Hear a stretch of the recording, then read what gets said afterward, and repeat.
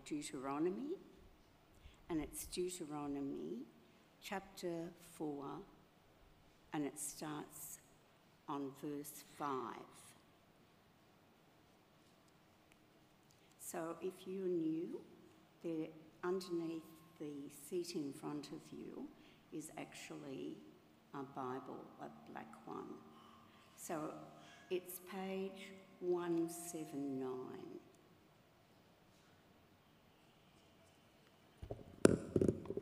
Thank you.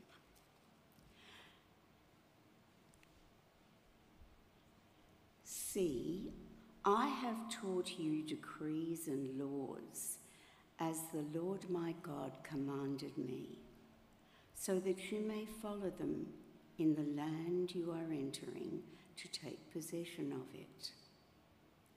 Observe them carefully, for this will show your wisdom and understanding to the nations who will hear about these decrees and say, surely this great nation is a wise and understanding people.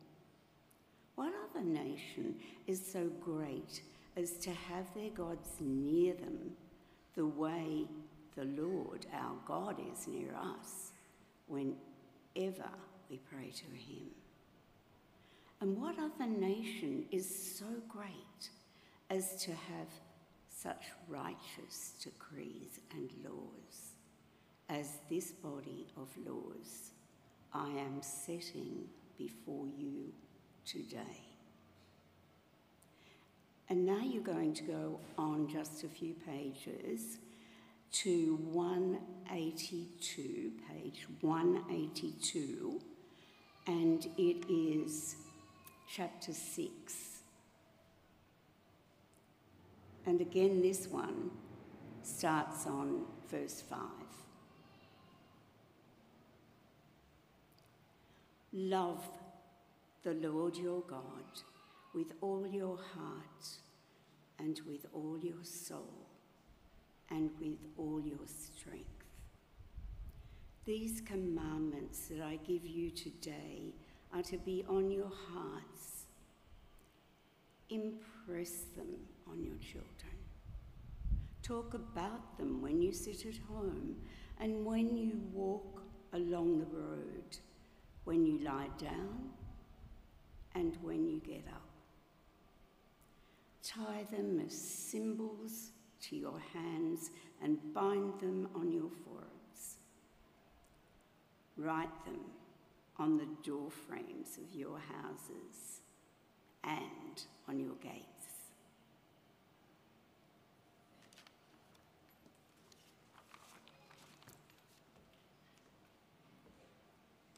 Thanks, Glynis. Good morning, everybody. And good morning to you on YouTube, tuning in from wherever you are. So, as Scott said, week 4 in our continuing series on God's command to love the Lord your God with all your heart and with all your... I can't even read it up there. You can read that, can't you? What's up there? So we're in week 4, and that's our guiding scripture. And today we're looking at, now I can read that, with all your mind. I made that in red so that it would be very clear. And we're looking at loving with all our mind and trying to develop godly habits, because that's the other part of the series that we're doing. And the godly habits that we're connecting with today are scripture and technology. 2 of my absolutely favourite things. Scripture, love it. Technology, love it. Not long after I became a Christian, I considered doing some more formal study, more than just reading the Bible every day, as had become my habit, more than listening to sermons. But people said to me, oh, don't do that. All you really need to do is trust Jesus, because basically you will just be too academic and it will be too dry, and so don't do that, because people who do that, they don't have like living faiths. But at that time, I thought, oh, okay, I'm listening to all these wise people, so I didn't do it. But eventually I did do a theology degree. I didn't do it because I wanted to be in ministry or I wanted to do this or I wanted to do that. I just did it because I wanted to know God better. And I had a hunger for his word, and so I enrolled. And I was doing an essay one night, and I even managed to find the question because it was a very big experience that happened to me.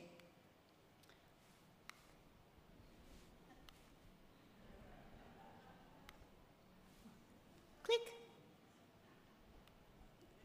Just click the next slide, Alan.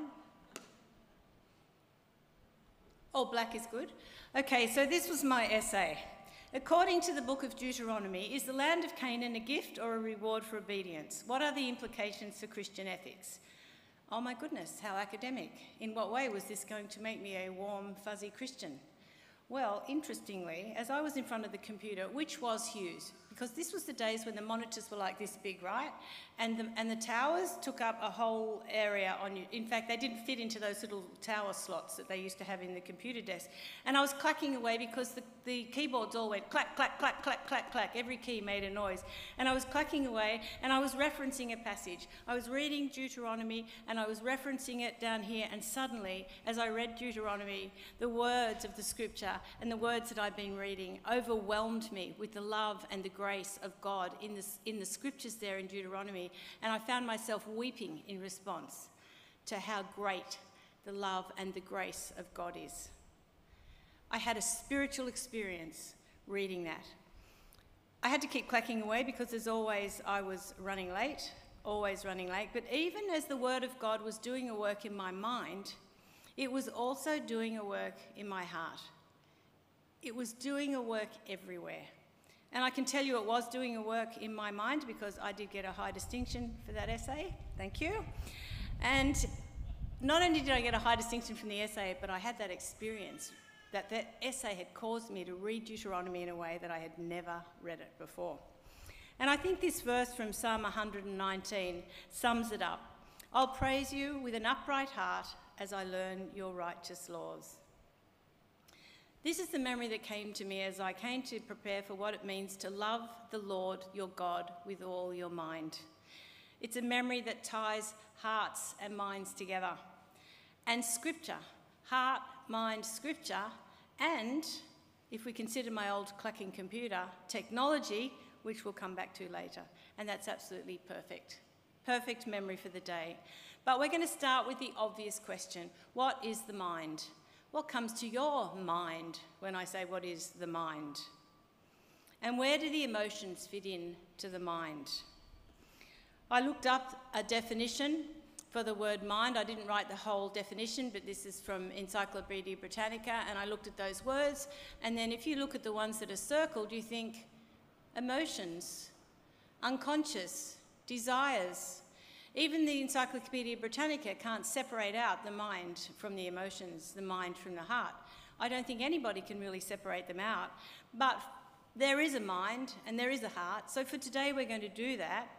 When I was writing the Deuteronomy essay that day, the whole of me was in on that, the whole of me.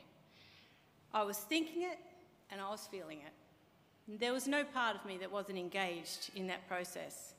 So I'm going to go with this. It's a part of you that thinks, it's a part of you that learns, it's a part of you that decides, and it's a part of you that knows. We use our minds to think, learn, decide, and know. And I'm going to drill down a little further.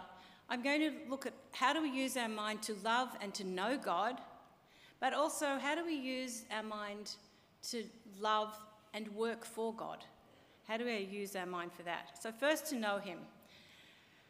First of all, if you're going to know someone, I'm assuming the basic premise is you want a relationship with them. Whatever that relationship is, so you want to know this person. To love someone, you're going to have to use your mind to learn about them. Even if you meet someone and you have a gut reaction to them, you know when you meet people and you just have an experience, it's your mind that processes, do I turn and run or do I pursue this? I need to check in on my gut reaction here. My mind will check in on whether my feelings or my gut reaction is accurate. You'll be testing it. So when it comes to loving God with all your heart and all your mind, you'll want to know about him. What is he like? What has he promised? How does he feel about stuff? How does he feel about things? What are his plans? And where do I fit in to all of those plans? And you won't get that sort of information about God by vibing it. You won't just stand there and say, okay, and it all come down and you experience it. Glennis read to us from Deuteronomy, where Moses is teaching the Israelites God's commandments and telling them that they have a God that's near to them and that wants them to be a wise and understanding people. Because he's near to them and he wants them to be wise and understanding, and because he speaks to them, they should talk about that all the time. They should tell their children about it. They should carry it around with them. They should write it everywhere. Everybody should know about it. They should wear it on their foreheads, and that meant they should think about it all the time, and they should have it on bind their hands, and that means they should do it. There's something should flow from that. From the beginning, God's people were to know him and reflect him. And eventually, they were to know him even better than that, even better than in those words of Deuteronomy, which was pretty all in, wasn't it? This is the way you respond to me. That was a lot that God required of them. Everything would find its fulfillment in the death and resurrection of Jesus, because Israel failed in the end to do what God asked them to do. So Jesus did it for them. And so we read this quote in Jeremiah, in Hebrews, "This is the covenant I'll make with them after that time, says the Lord. I'll put my laws in their hearts, and I will write them on their minds." How would he do that? How would he do that in a way that he hasn't done it before? By the power of the Holy Spirit. Because he also prophesied that he would send the Holy Spirit and pour it out on men and women, and that Jesus would ask the Father, and that the Father would send the Holy Spirit, the Spirit of truth, that would lead us into all truth. So in our quest to love God and to know him, and our quest to love him with all our minds, we read and study the scripture, and we need the Holy Spirit to help us and show us the truth through that. To take our head knowledge, to take what we're reading, and by the power of the Spirit, bring it down into our hearts so that our hearts are changed. And that's why Paul can so confidently say in Romans, because he knows it's a possibility, don't conform to the pattern of the world. You don't have to. It's a possibility. Be transformed by the renewing of your mind. Don't just stand there and say, okay, it doesn't work. Be transformed in the way that you think. And when you're transformed in the way that you think, then you won't be conforming. You'll be transformed. And that transformed will be moved to your heart, and you'll prove his good, pleasing, and perfect will. So we find out about God, and we allow our minds to be renewed by God and not by the world around us. And as we do that, our head knowledge becomes heart knowledge. They're not separate. It just becomes, we're transformed into who we are. Now we're going to have a look at two ways then to read the scripture. If I need that scripture by the power of the Holy Spirit to be transformed in this way, how should I read it? I'm assuming that you're going to be reading it for relationship. Okay, I went to college and studied for relationship, not because I wanted to get a degree in theology. That was just a happy byproduct. What it did was it changed my relationship. And I'm assuming when you read the scripture, that's what you want. If that's not your motive, then you start there. I made a better reason for this. I want relationship with God. So we read, first of all, for transformation. One way to read is hoping that God will speak directly to us through what we're reading today, through this scripture. Here in Psalm 119, and you know Psalm 119 is very, very, very long, and it says lots and lots and lots of things about the Word of God, so you should go there and have a look at that. But here's just a few things that the Word of God does for us. It blesses us as we seek him, protects us. God protects us, encourages us, comforts us, directs us, teaches us, perhaps speaks directly into a situation that we're struggling with, a situation that's difficult, a situation that we're praying about. He rebukes and he corrects us. And so most of us are familiar with reading the Bible that way in our devotionals, and even in our Bible studies. When we're studying, sometimes we're looking, what will this word say to me today and help me to live my life? And that is a wonderful way to read the scripture. Another way to read the scripture And they can't be separated, they both happen. Another way to read the scripture is to approach it with the desire to establish a whole framework of truth. God's whole story. Not just a verse of the day, not just proof texts, not just answers to tricky, curly Christian questions or a list of propositions, but a full-orbed, spirit-led understanding of who the triune God is and what his plans are for the world. As Father, Creator, Sustainer. Who is he as Son, Saviour, Lord? Who is he as Spirit, Advocate, Comforter? A vision of how he's worked in history in Jesus Christ, of what he'll do when he comes back, of what we're supposed to do as individuals and as the people of God while we're waiting for him to come back. A picture of the love and the compassion that he has for you, for his church, but not just for you and his church, for the whole world, for all the people that are crying out for a relationship that makes sense to them, that gives them an identity in the loving Creator God through Jesus.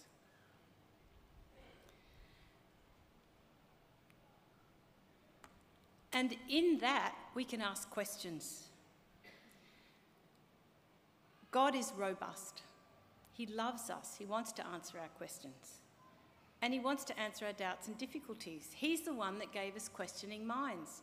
He's the one that gave us minds so that Jeremiah is comfortable asking this question of God. You're always righteous, Lord, when I bring a case before you, yet I would speak with you about your justice. I had a question about some of those things. I'm assuming you're righteous, but that didn't look like a good answer to me. Why does the way of the wicked prosper? Why do all the faithless live at ease? Do you ever wonder about that? Why it works for some people and not for other people? Ask God. He has the story. He may not always answer you, but he can take your questions. Then, when our culture asks us questions or challenges our beliefs, and is our culture doing that? Is our culture asking us questions and challenging our beliefs? When our culture does that, we have a firm foundation. We don't just give them a list of rights of wrongs. This is right, this is wrong. This is a good thing, this is a bad thing. We don't do that. We don't water down the gospel. We don't need to water down the gospel. Do you ever feel in the challenge of current culture that, like, oh, wow, Jesus' death and resurrection for our sin sounds pretty harsh? I wonder how I can soften that. We don't need to do that when we have this picture, who this God is, what he's created, and what his plans are for it. And when bad things happen to us, or when they happen to others, we go to God first. Because quite often when bad things happen, we don't go to God first, we go to God last.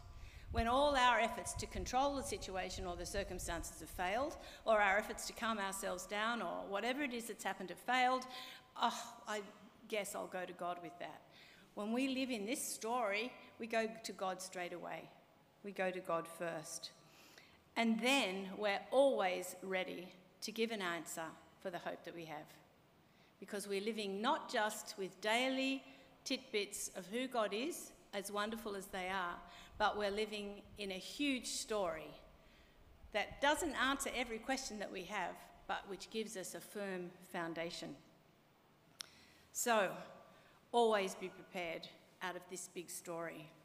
So that's using our mind to know God in two different ways, reading the scripture in two different ways. But what about using our mind to work for God?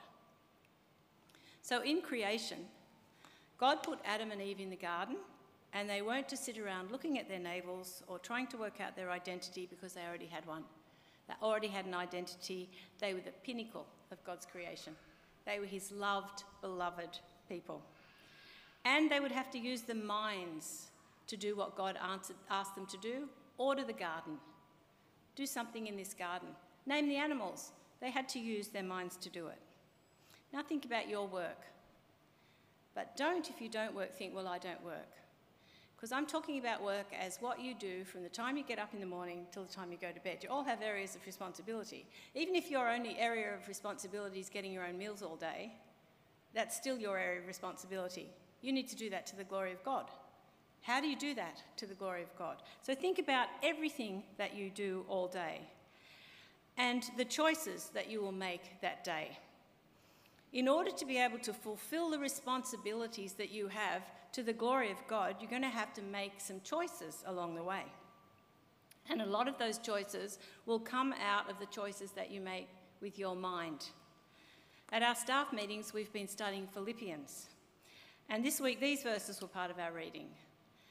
And God is at work in us, but to allow him to transform us so that we do everything, we have to make some choices when we read passages like this. Now, if you are regularly in relationship with God and you're asking for him to help you, you will naturally become someone that grumbles less and argues less and becomes more loving and more kind, because that's the promise. When you abide in Christ and his Holy Spirit is dwelling in you, this organically will happen. But every so often you will notice, actually, well, I'm grumbling, I'm arguing, I'm this, I'm that, I'm not doing this, this doesn't look good on me.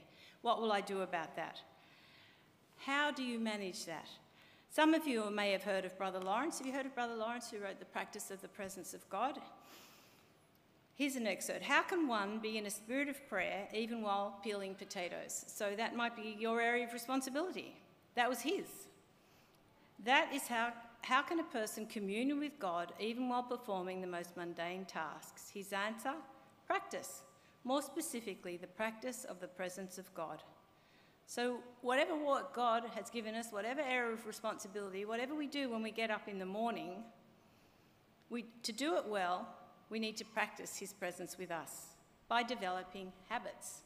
Practice is just another word for habits in some ways. And when we develop and practice godly habits, they flow over into our work. So have a look at the Godly Habits book. I'm not going to stand here and read out all the tips for godly habits, and you'll be able to share some after in the open mic. Have a look at how to read scripture. Increase. What's your next step in engaging with your mind in the scripture? Now, at the beginning, I said that the memory of that essay tied together hearts, minds, scripture, and technology. And we've done 3 of them, but where does the technology actually fit in? Well, a big part of that memory for me was that old computer. I had all the software I needed, including the Bible. Back then, my setup was pretty snazzy. I loved computers from the moment someone gave me an old 286 and I started coding in DOS. I loved my first laptop because I could do it on my lap. I remember my first mobile phone. I almost needed a trailer to take it with me. It was like a brick. My children had their own computers before anyone else, their own, because I used to build them.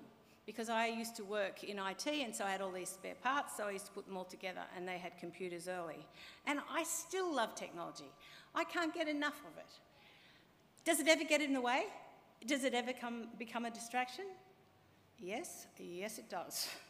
I have to control it. But not just the technology itself. It's not just about the technology. Because all technology is just the application of scientific knowledge for practical purposes, just like in the garden. Adam and Eve worked stuff out, and practical outcome of that was they gardened. Well, you know, I'm being a bit liberal there with the way I look at that, but just they had to do something in the garden, and they had to work out how to grow stuff and what was good for food. So let me tell you about chocolate. That's chocolate. For thousands of years, the people of Central America grew and harvested cacao beans, from which we get chocolate. They had applied knowledge to do it efficiently. Nice outcome. It didn't become popular in Europe until the 16th century, when they added sugar to counteract the bitterness. But it still couldn't be produced in mass amounts, so it was mainly consumed by rich people. And their desire for chocolate created an absolutely thriving slave market. Bad outcome of technology. The Industrial Revolution happened, and that resulted in increased production, and chemists worked out ways of changing the flavour and the consistency of chocolate. Amazing, because now more and more people wanted to eat it, and more people, and it could be produced. It was produced in factories. What were the factories of the Industrial Revolution like? Bad outcome. bad outcome, bad result of technology. And companies like Lindt, Nestle, Fry, they were all involved in the development and marketing, even back then, of chocolate for the consumption of the masses. And they're still working on it. There's a huge investment, isn't there, in keeping chocolate front and centre. There's a chocolate for everyone. It's absolutely ubiquitous and not particularly good for us if we eat too much of it. But they keep it there for us, don't they? Eat a bit more, eat a bit more, eat a bit more. Bad result, when you eat too much, of technology. Cotton mills, coal mines, component productions for companies like Apple. Technological applications that have negative aspects, because most beneficial applications of scientific knowledge have a negative side, because not everybody is wanting to honour and to glorify God. Not everybody wants to worship God with their whole heart, soul, strength and mind. And so they use it to their own ends, usually for financial gain, often for power. And what we call modern technology, computers and smartphones and devices and the streaming services and the software that control them, had its beginning in what's really just a creative ordering of things that the Lord had put into the creation. People just, with their scientific knowledge, worked out how to put these things together and make them do that. How people then use them, that's a whole separate issue.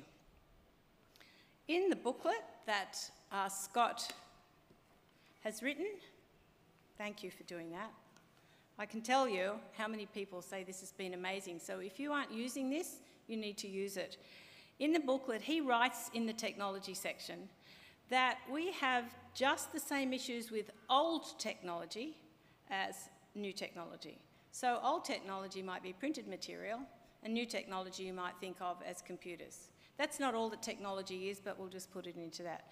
So let's look at that. Printed material is old technology, but it can have damaging content. Content that does not honour God and leads us down a path of misery. Books don't throw themselves off the shelves at us, so we actually have to select, use our minds for that. But billboards, posters, things that come into our letterbox, these are all old tech that can impact the way that we think and change our behaviour. And really, an addiction to printed pornographic material is just as damaging as an internet addiction. It's harder and all the rest of it. There's all sorts of reasons why you might say, well, this is worse, but the outcome is the same. The outcome is the same. So old tech might need as much attention as new tech. So you may not think that you're using much new tech, but you're using old tech. And so how are you using old tech? TV's a bit old tech now, isn't it? Even in some ways, the streaming services. What content do you consume on your old tech? How often? And how does your time spent with any old tech at all compare to your time intentionally engaging with God? Now, new tech doesn't exactly throw itself off the shelf to us either, does it? But it doesn't have to. It doesn't have to, because the average Australian spontaneously checks their phone 7.8 times an hour. So absolutely no need for it to throw itself. In fact, I carry mine around. I don't even leave it on the bench and wait for it. I don't even go pick it up. I just walk around with it and wait for it to buzz. In fact, my phone's linked to my watch. So I don't even have to pick up my phone. It just buzzes and tells me all of this stuff. So if we're going to love the Lord our God with all our heart and all our mind, we need to take a serious look at the way we use tech and the impact it has on us. And I, who use it as much as I do, know it's insidious, absolutely insidious. And you'll be surprised if you honestly ask the Lord to show you about your use of tech. Well, maybe some of you won't, but a lot of you will. If we're going to do that, we have to be honest about the tech, about the content that we consume. So have a look at your use of technology and have a look at chapter 7 in Godly Habits and answer, what's your next step for managing technology? Even if you manage it well, what's your next step? So as we finish, we can't separate loving God with all our mind and all our heart. But we can use our minds positively. We can use our minds to feed on the scripture and reject conformity to the world as we allow the Holy Spirit to transform us, to speak to us, to show us the bigness of God's story, to show us his plans, to draw us into a relationship to him that enables us to have a hope that we can share for the world. And we can use our mind and abilities to work for his glory wherever he places it. Even if all we do all day long, because of some limitation, is stay at home, in that environment, you can glorify God. How? God will show you. The centrality in that big story of Jesus Christ is our hope. His death and resurrection, the centre of everything on either end of that story. And we can use our minds to increasingly appreciate what it is that he has done for us, so that our hearts are increasingly impacted. Now we're going to finish by praying together, and I have some words from Philippians here, and we're going to pray it for each other. So instead of Paul saying, telling them, you're going to be thinking of the people just around you and encouraging them and exhorting them, so that through everything, this is what they do. And that's where we get the peace. So that the mind of Christ our Saviour, through that peace, is what drives everything that we think and do. So let's pray together. Think about the people around you. Finally, brothers and sisters, whatever is true, whatever is noble, whatever is right, whatever is pure, whatever is lovely, whatever is admirable, if anything is excellent or praiseworthy, think about such things, and the God of peace will be with you. Amen.